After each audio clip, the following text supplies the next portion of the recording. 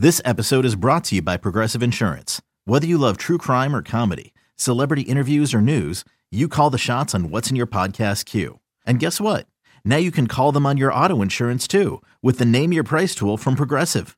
It works just the way it sounds.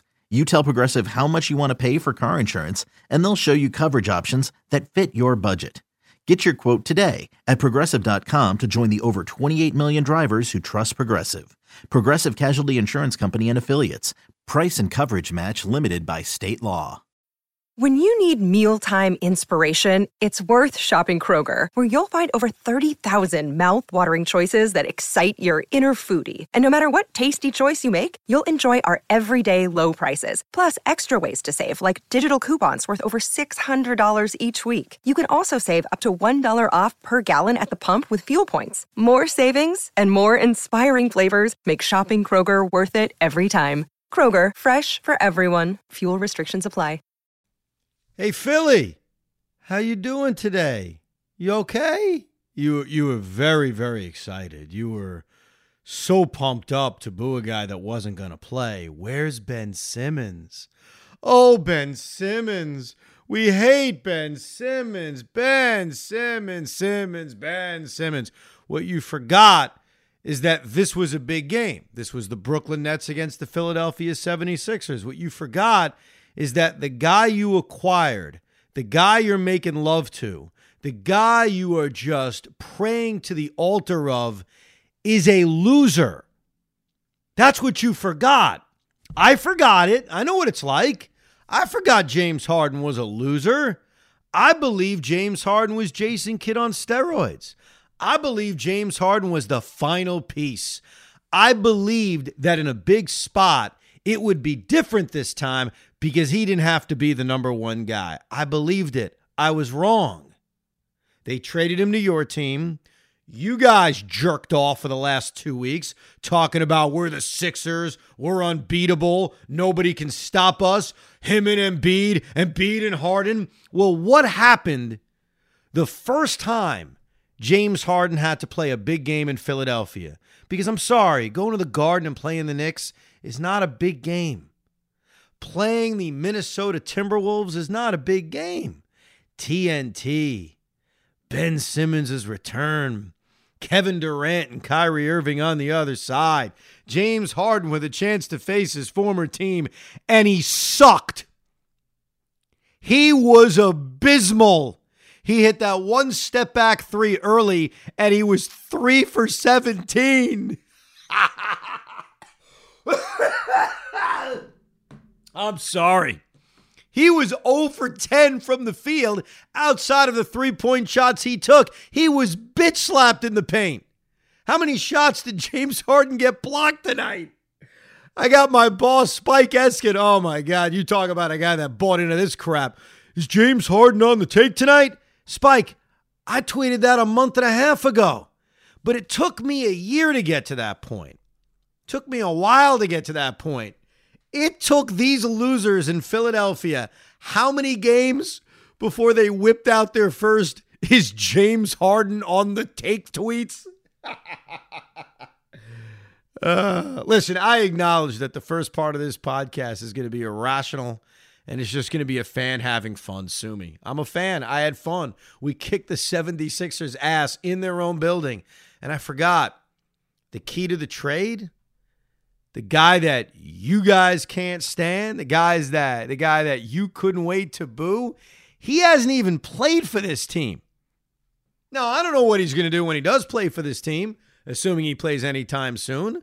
I remember what happened in the postseason last year against Atlanta. We all do. But he's got a very different role with this team, as you may have seen. His role with this team is slightly different. You guys were mostly fully healthy. I know Danny Green's got a little finger issue.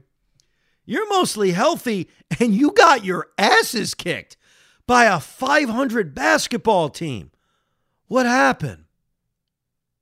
I thought this was unstoppable. Oh, my God. They're going to take the league by storm. Look, I'll be kind now. I'm just going to speak real to you guys. James Harden is a loser.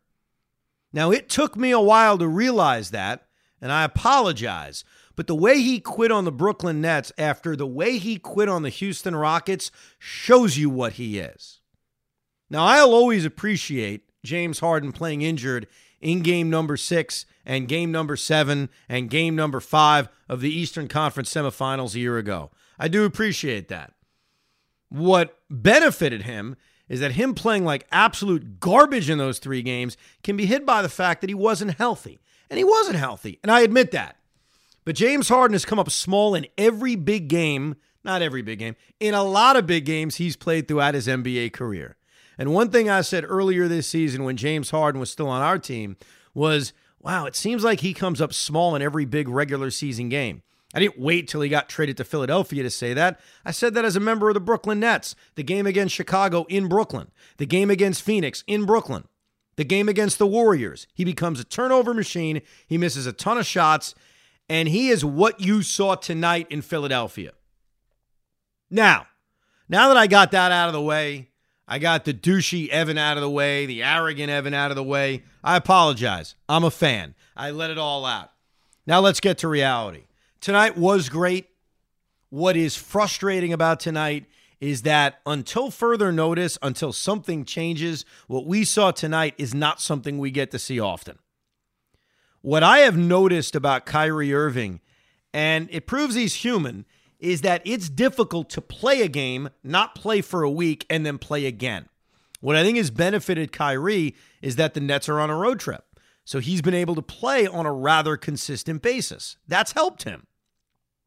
He was not very good in the game against the Boston Celtics on Sunday. He was a big reason why they lost. Obviously, the inability to stop Jason Tatum would be number one, but it was not a great effort from Kyrie. We saw how brilliant he was in Charlotte against the Hornets on a night where Kevin Durant had an off night. And obviously, everybody was great tonight, so it's really tough to kind of point out one guy.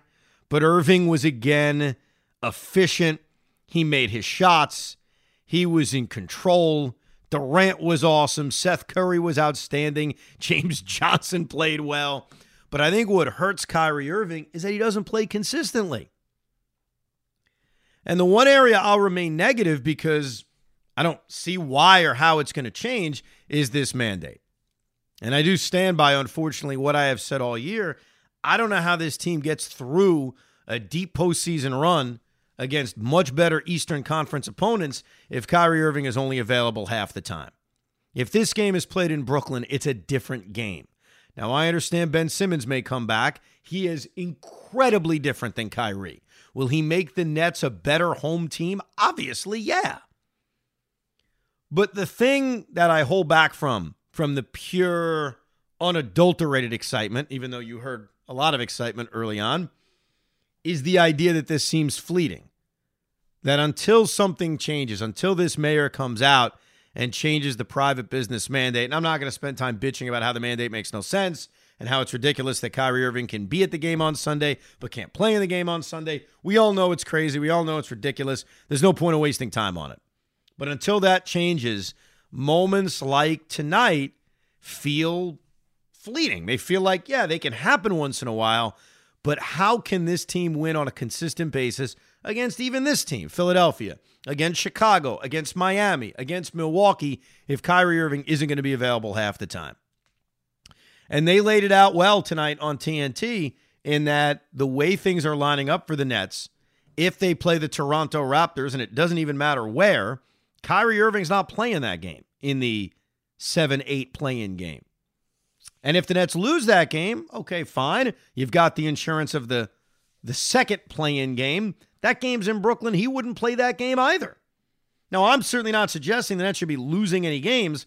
The goal is to somehow get out of this play-in tournament, which is unlikely but possible.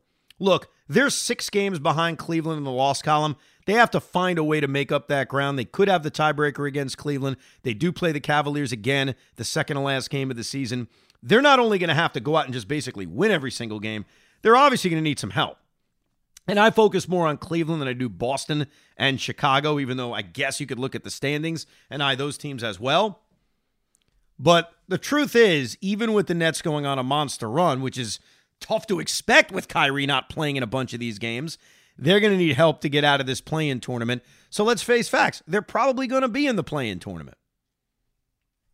And I have to admit, looking at the way the bracket is falling, and things can change because Milwaukee's the 2 seed, but they're only a game up on Philly, who's the 3 seed, who's only a half game up on Chicago, who's the 4 seed, who's only a half game up on Boston, who's the 5 seed. So obviously everything is very, very fluid.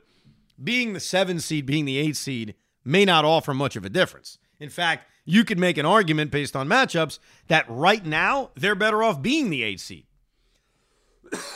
But the problem is beggars can't be choosers.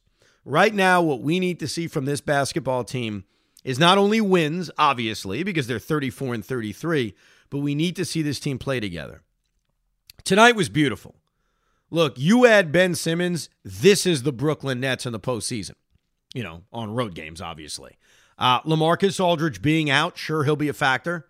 I think if LMA is active, we see a little bit less of the Nets going small and a little bit less of Nicholas Claxton. Though I thought Claxton did a hell of a job. I thought Nicholas Claxton did a great job when Andre Drummond got hurt and got into foul trouble early. I thought Nicholas Claxton did stupendous, or really as stupendous as you can do against a tough guy like Joel Embiid, who's a pain in the ass to deal with. How about Goran Dragic taking a charge from that Mack truck? It was just beautiful. Bruce Brown playing at an all-star level over the last few weeks is beautiful. But this team needs to play together. That's the key. They got to play. And that's why the rush on Ben Simmons is not the desperation. It's he's got to play with his teammates. So look, here's the bottom line. They play the New York Knicks on Sunday. The Knicks have played a lot better. They deserve our respect for the way they've played recently. I feel bad for Cam Reddish, who's out for the year, but RJ Barrett's playing on a high level. Julius Randle's played a lot better. You're without Kyrie Irving. That's not easy. You go to Orlando. Okay, great. Kyrie's eligible. You should win that game. And then you've got a homestand that's tough. Dallas, Portland, Utah without Kyrie Irving. And look, if you're telling me something's going to change before Sunday or something's going to change before next week, I view everything completely differently, as we all would. Kyrie Irving, say what you want about the guy, is electric. He is silk. He is smooth. The efficiency we saw against the Hornets the other night, the ability at any moment to drop 50 on your ass, Kyrie Irving being eligible for every single game, words can't describe how important it is. And let me get to our leader, to our hero, to our savior, Kevin Durant. People don't get this unless they're Net fans, and that's fine. They don't have to get it. Not only is Kevin Durant awesome, which is obvious, not only is Kevin Durant the heart and soul of this team, not only is Kevin Durant ready to get in your face at any moment, Kevin Durant, after games, talks to us in a language that no other player in the history of this franchise has ever done. Not Jason Kidd, not Brooke Lopez, not Vince Carter, not anybody, not Kenny Anderson. Kenny came close. Not Derek Coleman. You know what he does? He sits there in post-game interviews and takes shots at everybody but us. And he says there were Net fans in Philadelphia. And there were. You could hear it on TV. And he goes on Twitter and says, Madison Square Garden sounded great tonight. Like, he does things that no other star in this team's history has ever done. He actually makes us feel good about ourselves. He actually takes shots almost like he's pissed at the world for doubting us. He didn't have to on that broadcast say, boy, we shut those Philly fans up. And boy, there were a lot of Net fans in that building tonight. That matters. So he's not only awesome, that goes without saying. He's not only our best player, that goes without saying. He's not only incredible to watch, he speaks for us. He takes shots at the New York Knicks for us. He takes shots at Philadelphia for us. He is our everything.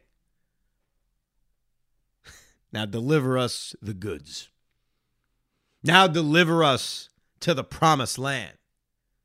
And now teach Ben Simmons what it's like to walk into enemy territory and spit in their face, and what it's like to go toe-to-toe with Joel Embiid and not back off for a second. Kevin Durant is our fearless leader. We need to keep him healthy, and we need to cherish every single time this god walks on the floor. So Philadelphia, maybe we will see you down the road. Or maybe we won't because you're not good enough. I don't know. We'll see. No, you guys are good. You'll be fine. Just remember what I told you the day you acquired him. He is a loser. And tonight in Philadelphia, he gave you the first taste of it, didn't he? Thanks for listening to the Brooklyn Basketball Podcast.